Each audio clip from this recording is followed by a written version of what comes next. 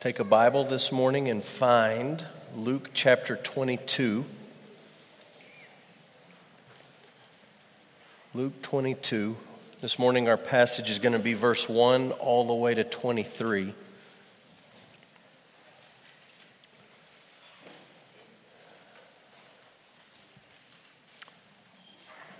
This morning you have to listen to my voice with the crud. And I'll just tell you, I sound a lot better today than I did yesterday. And I learned something yesterday. I couldn't really hardly talk at all yesterday, which I was kind of nervous because I'm coaching two girls' basketball teams for my two big girls. And I thought, there's no way that we can win if I can't yell at them. And somehow we won both games. I didn't hardly say a thing, and somehow they did it. So we got lucky. Luke 22. Men, I want you to play it cool in what I'm about to tell you. Okay? Take a breath, play it cool. Today is Valentine's Day. And if that is news for you, then I have some good news for you and some bad news. The bad news is, my guess is if you go to Albertsons or H-E-B or Walmart as soon as church is over, they've already destroyed Valentine's and set up for Easter. That's the bad news. And your wife does not want a chocolate bunny for Valentine's Day. The good news is you don't even have to go back and check that seasonal aisle. You just need to go to the clearance bucket right up at the front. And they're going to have the nasty stuff, but it's going to be Valentine's Day, and so you can go to the clearance bucket and pick something up. But you better hurry because the guy next to you might beat you there. Valentine's Day started as the Feast of Saint Valentine. And there's a Catholic painting. There's Saint Valentinus down there on the bottom, and he's receiving a rosary from the Virgin Mary. Obviously, we wouldn't agree with the theology implicit in that painting, but you get the idea. Saint Valentinus, and he had a feast day. And for a long time, it was just like any other feast day for any other saint in the Catholic Church.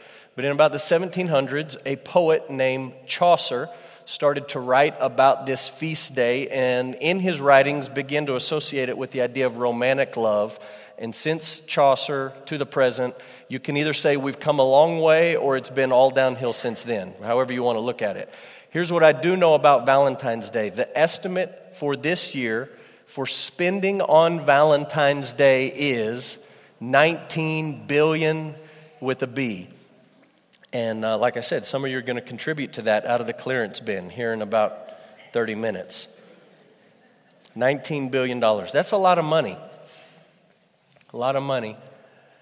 And you know as well as I do from listening to songs, watching television, going to movies, that we live in a society that really is, even though I joke about it, really is very confused about love and what love is.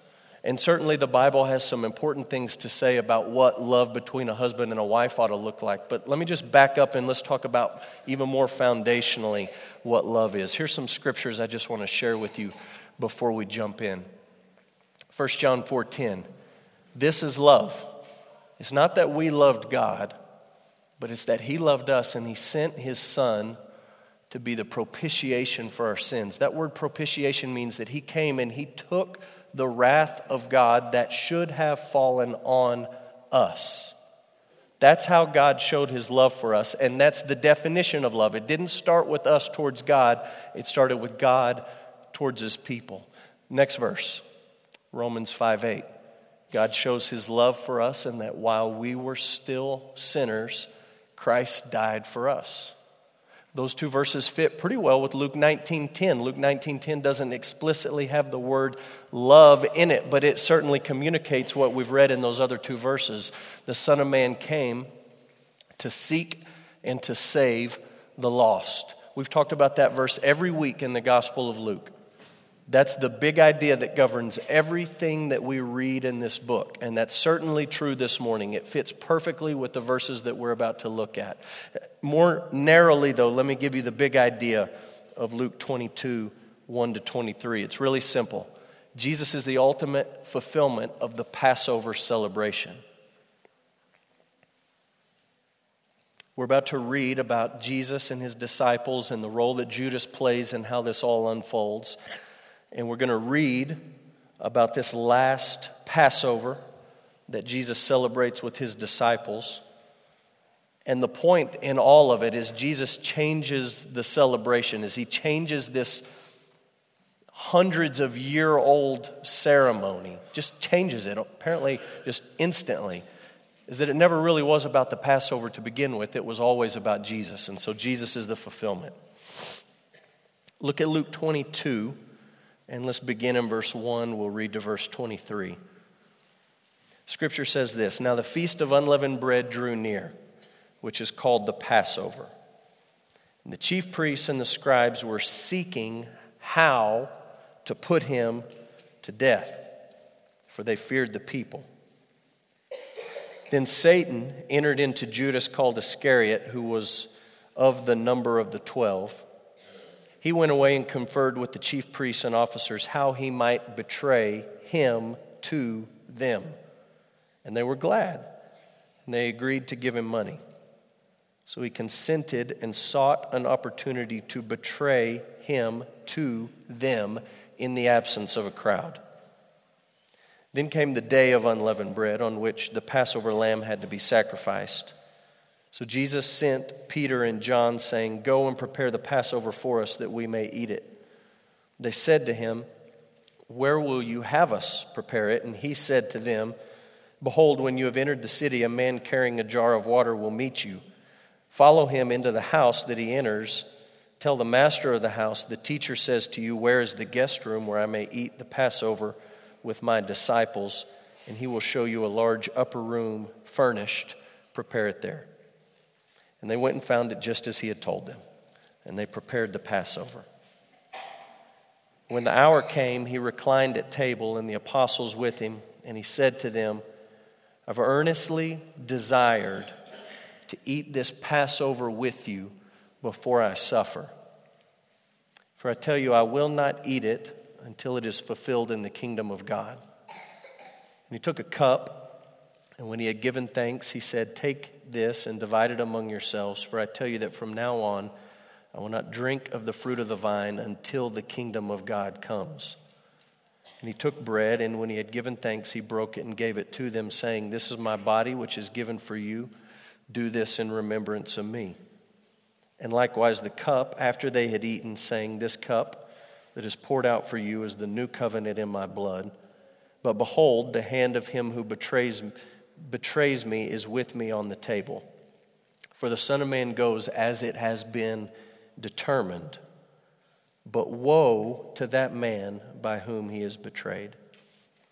They began to question one another which of them it could be who was going to do this." Let's pray. Father, we ask for wisdom this morning. We begin to feel the weight of the seriousness of the last few days of Jesus' life on earth. We begin to feel the tenseness in the storyline. We begin to sense the magnitude of what's about to take place. And in a real sense, we feel like we're approaching holy ground, and we just pray for humility to see ourselves as we truly are and to see you as the great God that you are. As we look at this familiar story, before we take a familiar meal, we just ask that you would help us to see it clearly, maybe for the first time today. Father, we pray in Jesus' name. Amen.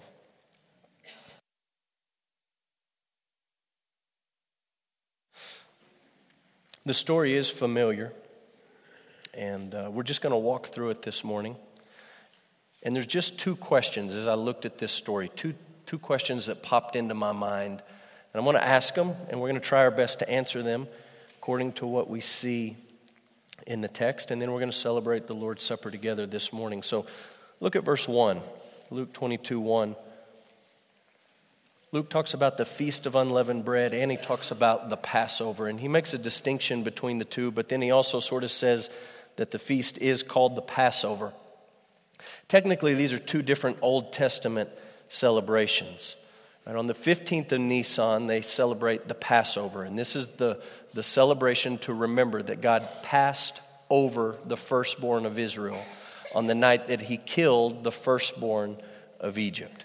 So they do that on the 15th of Nisan. The week that follows that is the Feast of Unleavened Bread. And the Feast of Unleavened Bread is a celebration, or it is a feast, a week-long feast, remembering that God brought his people out of Egypt. So obviously these two things are very closely connected. And in Jesus' day, in Luke's day, as he's writing this, the Jews just sort of talked about the whole thing as the Passover. So there is a distinction, but they're very closely related. And Luke says that at the Passover, this is verse 2, the chief priests and the scribes were seeking not to put him to death. They've already made that decision. They are going to put Jesus to death. What they're seeking at this point is, how are we going to do it? And Luke specifically makes the point to say to us that they feared the people. This is where Judas comes in as the great arch villain of the story. They feared the people. You can go back and you can read ancient sources that talk about how many Passover lambs would be slaughtered in Jerusalem for a Passover celebration. All of these pilgrims coming to Jerusalem and all of these lambs being slaughtered. And you can sort of make a pretty rough guesstimate saying how many people would eat a lamb together, multiply that by the number of lambs that we know that were killed. And by some ancient sources, we get the number of, there may have been close to 3 million people in Jerusalem to celebrate a Passover. Well over 1 million easy. Just tons and tons of people to a city that was not normally nearly that big. All of these pilgrims crammed into the city from all over the area, all over the region, and they're there to celebrate the Passover. And one thing we know from the Gospels as we read through the story up to this point is that the crowds pretty much like Jesus. Okay? There's times, for example, in the Gospel of John that the crowds come to Jesus and he says some things that are very hard for them to understand, and they say, that's it, we can't take it, we're done with you. But for the most part, they like Jesus, and they like him for 2 reasons. They like him, number one, because he can perform amazing miracles. If you get in trouble and you need a miracle, they know who to go to at this point in time. They also like Jesus because he is constantly exposing the religious leaders and the religious establishment in Jerusalem. He's exposing their hypocrisy, they're being two-faced, they're being disingenuous. All of these things Jesus is putting on display for the people. And so for the most part, they like him. And the dilemma that the scribes and the religious leaders have is this. We want him dead, and we want him dead now. Think about some of the things that have happened in the last week. All of these millions of pilgrims in Jerusalem, Jesus walks into the temple, throws everybody out, flips the money tables over, and calls everybody snakes. They're mad. They come and they try to trap Jesus with trick theological questions, and every time he turns the tables upside down, metaphorically this time, and makes them look foolish. They're embarrassed. And they're just about to explode. They want him dead immediately. But they know millions of people in town. This is the biggest holiday of the year. We don't want to ruin it for all these pilgrims. We don't want to cause some sort of riot if we do something that they don't like. But we want this guy dead. And here comes Judas into the equation. And Luke tells us that Judas is looking for an opportunity to betray Jesus in the absence of a crowd. You look at the story. At this point in the Gospel of Luke, we haven't read a whole lot about Judas, and you just ask this question, why did he decide to betray Jesus? You'd be amazed at the speculation if you just Google that question. I mean, some really ridiculous answers. Why did he do it? Everything from he was trying to force Jesus' hand to bring Jesus out as some sort of Messiah king, to Judas is actually the hero of the story, depending on some sources you look at. Why did he do it? Biblically, we only have 2 thoughts. We can speculate all day long. You can try to put pieces together. Biblically, these are the only 2 things that we can go with. Number 1, the Bible tells us that Judas worshiped money. I'll be honest, it doesn't say that word for word, but that's the picture that's painted. And so you can look here in this passage at Luke 22:5. It says that they paid Judas to betray Jesus. You can look at Matthew 26:15 that says what they paid him was 30 pieces of silver. Not insignificant, but really not all that significant either. When I think about Judas getting these 30 pieces of silver, I think about when I used to work at a credit union and I was a teller. And they would let us keep so many thousands of dollars in your drawer at a time. And every now and then, newly married, had no money at home, I would look at that drawer and think, I got more money in my drawer than I have in the bank. I got more money in this drawer than I could make in a year. And you just start to daydream. How far would that money take me?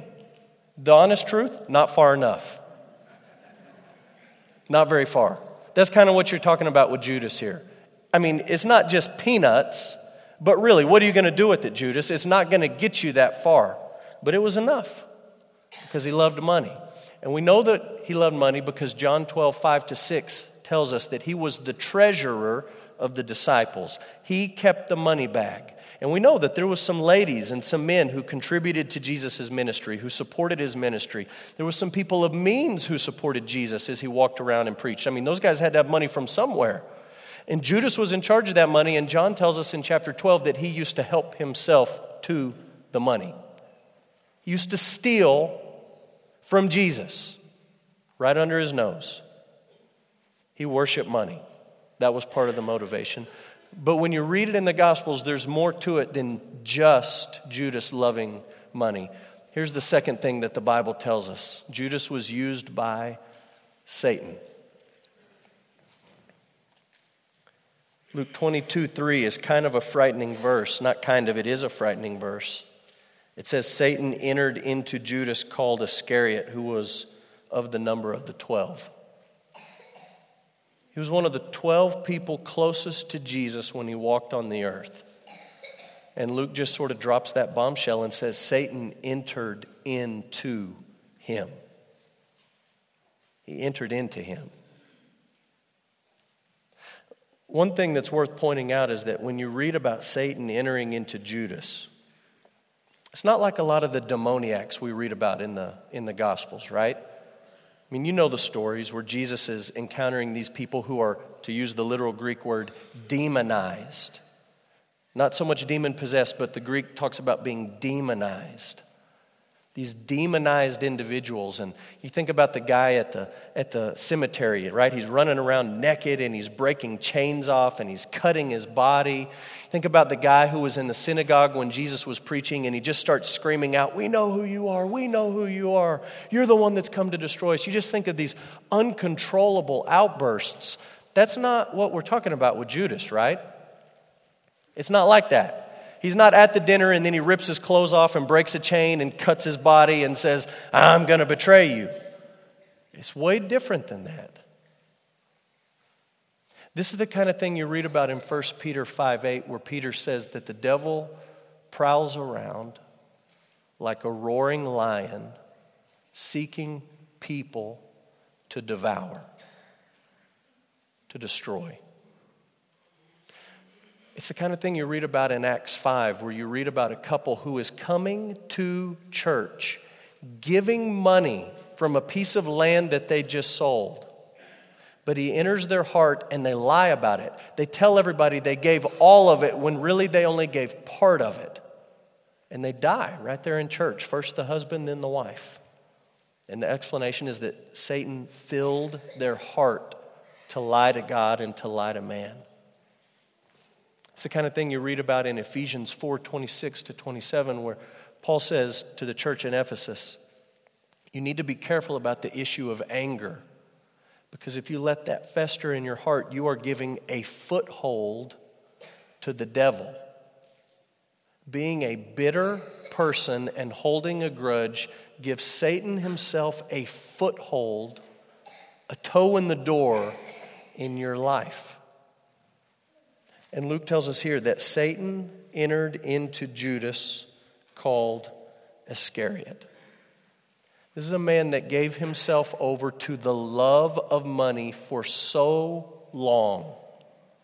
And he was consistently unremorseful and unrepentant, and unwittingly, unknowingly, without any plan to end up being possessed by Satan. That was not on his radar. He opens up his life, and the end result is that Satan enters into Judas, called Iscariot, who was of the number of the 12. So listen, forget the latest Hollywood movie that's going to come out maybe this next Halloween or sometime this year, and that's going to talk about possession, and heads are going to be spinning and vomiting and crazy things and spooky things. Okay, put the Hollywood mumbo jumbo out of your brain. And I'm even telling you to take the stuff that you read in the Gospels and to set it aside just for a minute, okay? The stuff about guys running around naked at the cemetery, tearing chains off, screaming out in Jesus uncontrollably, throwing children down into fires. I'm asking you to take that aside. I'm not saying that that stuff's impossible. I'm saying history has shown us that it's not as common today as it was when Jesus was on the earth. When Jesus is walking the earth, the forces of evil know who he is. They're the only ones in the Gospels who do know who he is. The apostles are clueless, and the demons are saying, we know exactly who you are. You're the Holy One of God. You're the Son of God that's going to destroy us. We know who you are. And it's an all-out, final blitz, last-ditch effort to assault Jesus and his mission. It's a unique thing in the Gospels. So set aside Hollywood, set aside these wild demonization stories, and just let this rest on you. In your life, if you unrepentantly give yourself over to a sin, be it the love of money, be it bitterness, be it lust, be whatever sin you want to fill in the blank with, you run this danger. And for some reason, a scary guy running around naked breaking chains is more fascinating and frightening to us than what you just read about Judas.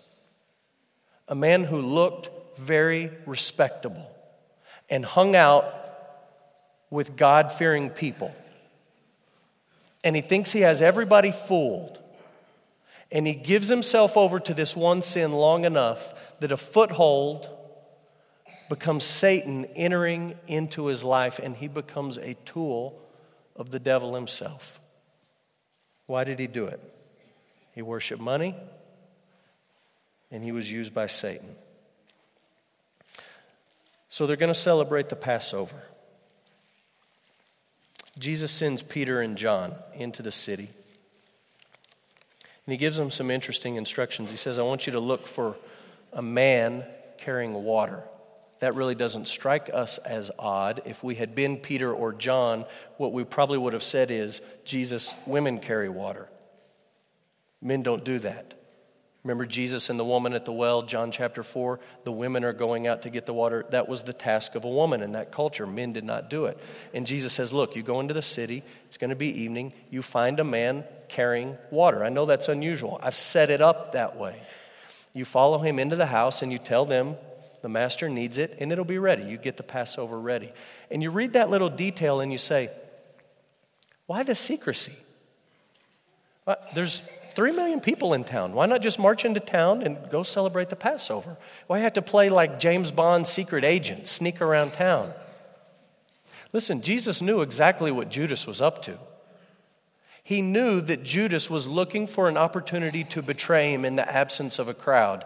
And when Jesus was ready for that to happen, he's going to let it happen. But it's going to be on his timetable, not Judas's timetable. And so he says, look, you two guys, Peter, John, guys I can trust, the leader and my best friend, you go, you find the guy, you follow him in, you get it all set up. So they do that. And then I want you to look at verse 15. I've thought about this verse all week. Luke 22:15. He said to them, I have earnestly desired to eat this Passover with you before I suffer. I've earnestly desired it. Jesus knows that when this meal is over, he is hours away from experiencing the worst thing that any person has ever experienced or will experience in the history of everything. Hours away. And he knows when it comes time to eat the meal and we get to this point in the storyline, it's coming. It's coming. And if I try to put myself in Jesus' shoes, which is a dangerous thing to do sometimes, and it comes time to eat this meal, I'm looking around the table saying, man, I knew this day was coming. I've been dreading this day all my life. It's going to be the worst moment in the history of humanity that's going to come crashing down on me. Jesus knows that he is about to be made sin for us. The one who has never said anything, done anything, or thought anything sinful knows within the day I become sin for you. And he knows, Galatians 3, I'm about to be made a curse for those who are under the law. I'm going to be cursed for them, cut off. And he knows, 1 John 4:10, this is love, not that we love God, but that he loved us and he sent his son to be what? The propitiation for our sins. He knows in a matter of moments, the full weight of God's anger towards sin is going to come crashing down on me. It's coming. And instead of saying, I've been living in fear of this my whole life, I've been wishing that this didn't have to happen, I've been trying to avoid this, I've been dreading this, he says to the guys sitting around the table, this is a great night. I have eagerly desired to eat this meal with you. And the question is, why? Why not dread it? Why earnestly desire it? And let me just give you 4 answers. And then we'll take the Lord's Supper. Answer 1. The suffering of Jesus for sinners was God's plan from before the foundation of the world. Meaning, from before anything that exists even was spoken into existence, this was the plan. From before God opened up his mouth and said, let there be light, this was the plan. This has always been the plan. And it finally comes to the exact moment in space and time. And maybe the guys who figured out Einstein's gravitational waves and all that stuff this week, maybe they can explain that to me. I don't get it. But in this exact space-time instance, Jesus says, this is the time. It's been the plan forever. Literally, forever. And now we're here. We're not going to flip to these passages. I just want you to think about them and look them up later. Matthew 25:34 says that God prepared a kingdom for Jesus, and he prepared it before the foundation of the world. Not after he died on the cross, he started getting the kingdom ready. I've been preparing you a kingdom since before the world was founded. John 17:24. The Father has given to the Son a group of people to save, and he gave those people to the Son, again, before the foundation of the world. This has been the plan for a long time. Ephesians 1:4, we talked about this verse Wednesday night as we looked through the book of Ephesians. It says that God chose us in Christ when? Before the foundation of the world. Same idea. 1 Peter 1:20 says that there was a plan of redemption and Jesus the Redeemer was known. Those two things, redemption and the Redeemer, known before the foundation of the world. Revelation 13 and 17. God has written the names of his people in the book of life, and he wrote them before the foundation of the world. That's backwards to us. We read that and we say, no, first Jesus has to die, then we get into the book. And he says, no, that's not how it works.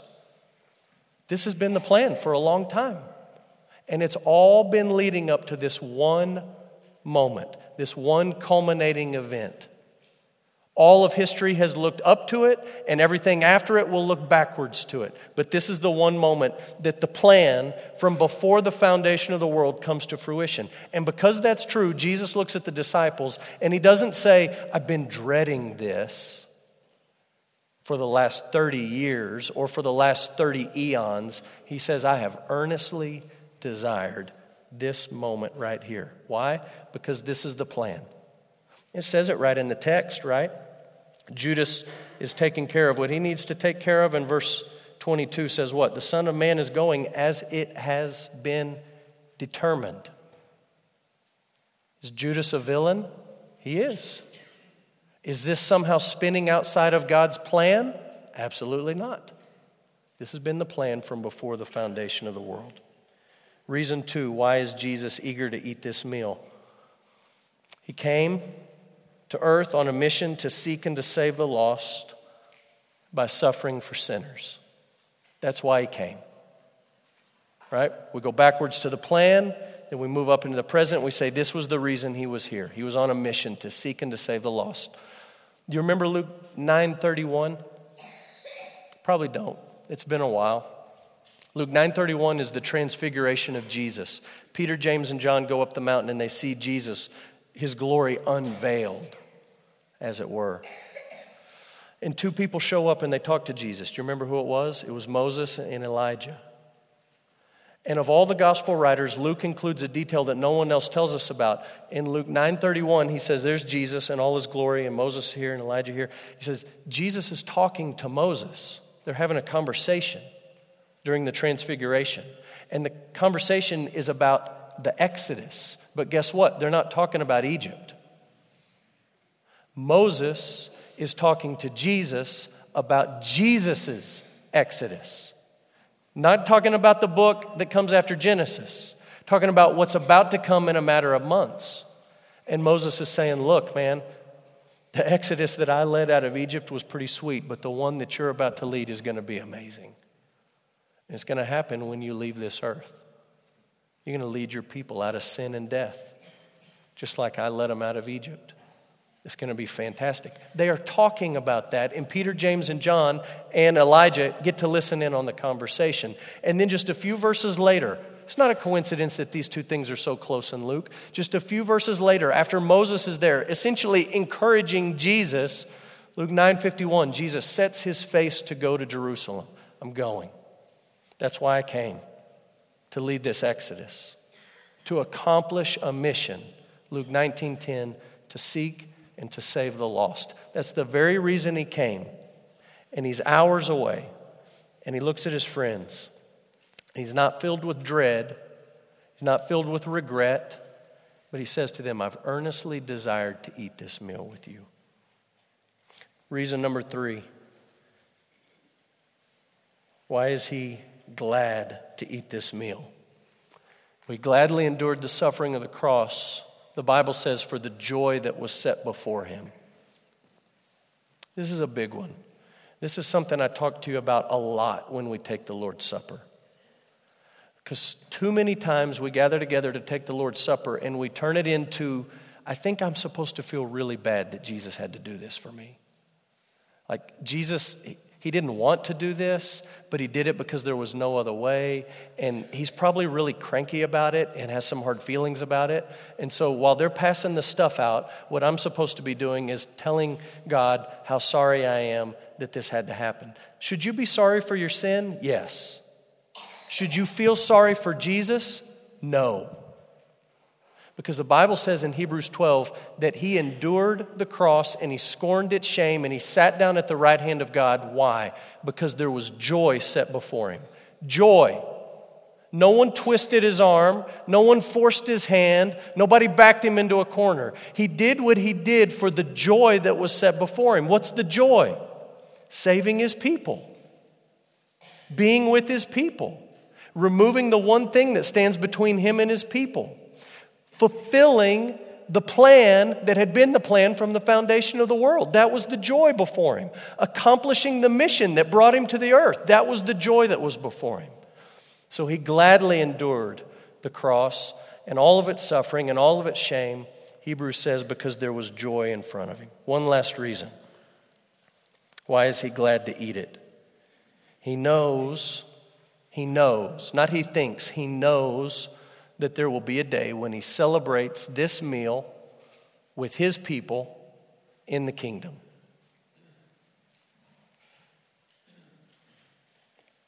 Luke 22:16 in our passage, he says, I'm not going to have this meal again until it's fulfilled in the kingdom of God. It's not that he says, this is the only time I'm going to do this with you. He says, I'm not going to do it again till the kingdom comes. A day's coming where we're going to do this again. And you can look up later what you read in Luke 12:37. It's a pretty amazing verse, and it's a pretty cool verse. It says that when we have this meal in the kingdom, I'm not going to be serving. Neither are our elders or our deacons. Luke 12:37 says Jesus is going to serve it. He's going to wrap a towel around his waist, and he is going to serve his people a meal in the kingdom. And then you get to the book of Revelation 19. When the kingdom comes and the king comes, and the first thing that happens out of the gate after people are done worshiping is the marriage supper of the Lamb. A meal, a celebration, just like we're talking about right here. I'm going to take the Lord's Supper this morning. In just a minute, I'm going to have our guys go to the back and the band come up front. Here's what I want you to understand. When we take the Lord's Supper, it really has zero to do with how worthy you are. Okay, there's a passage in the Bible that says before you take the bread and the cup, you should examine yourself. Look at your life. You need to do that. You need to take a few minutes, not to examine, have I been good enough to take what they're about to pass out to me? What you're examining is, do I acknowledge my sin as sin, and do I trust in Jesus as my Savior? Yes or no? Because I can just answer the first question for you. If we're evaluating on terms of worthiness, we can just move on to the next part of the service. You're not worthy and I'm not worthy. You never will be. That's why the Son of Man came to seek you and to save you. And so when we take this supper, when we take the bread, we take the cup, we eat this old meal that started out as a Passover celebration, and then Jesus changed it and made it all about himself.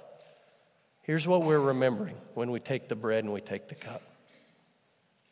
We're here today worshiping Jesus because God had a plan to save people, and he had that plan from before the foundation of the world. And he sent the Son of Man to seek us and to save us by dying on the cross as the propitiation for our sins. That was his mission. And he knows that a day is coming when we're going to eat this meal with him in his kingdom. And Paul tells the Corinthians, look, here's how you take the Lord's Supper, and you do it this way until Jesus comes back, until he comes in his kingdom. And so this morning, if you're a follower of Jesus, you've come to the point in your life where you've confessed your sin as sin, you've trusted in Jesus and who he is and what he's done for you on the cross, you've obeyed his command to be baptized, you're a follower of Christ, we'd love for you to participate this morning. We'd love for you to celebrate with us and remember who Jesus is and what he's done for us. So you bow your heads and I'm going to pray. And as I pray, the band can come up and our deacons and our elders can make their way to the back of the room.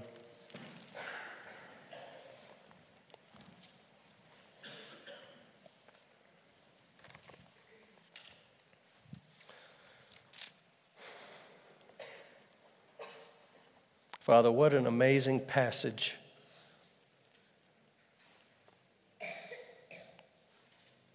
Guard our hearts as we know that we're prone to chase so many foolish, unsatisfying, idolatrous sins. And remind us of the spiritual influences that we open ourselves up to when we unrepentantly give ourselves over to sin. So, Father, we see the warning in this passage, but we also see the hope, and we celebrate the hope. What an amazing statement that Jesus earnestly desired to eat this meal with his friends. And that today we look back and we remember the life of Jesus, the death of Jesus, the hope that it brings us. Father, we just begin before we put anything into our mouth, and we admit and acknowledge and confess that we are unworthy. We are sinful people in our deeds, in our words, in our hearts. And we don't come and sing songs and listen to sermons and take communion because we're good. We do it because you are gracious and you're faithful and you had a plan and Jesus accomplished his mission, and we have hope of eternity, of celebrating with you in eternity because of who Jesus is and what he's done for us. We sang earlier that our hope is built only on Jesus and his righteousness. It is not built on ours. And so as we take the cup and as we take the bread, we are reminded that his body was broken for us, that his blood was poured out to ransom us, and we are grateful, and we are thankful, and we worship you. We pray in Jesus' name. Amen.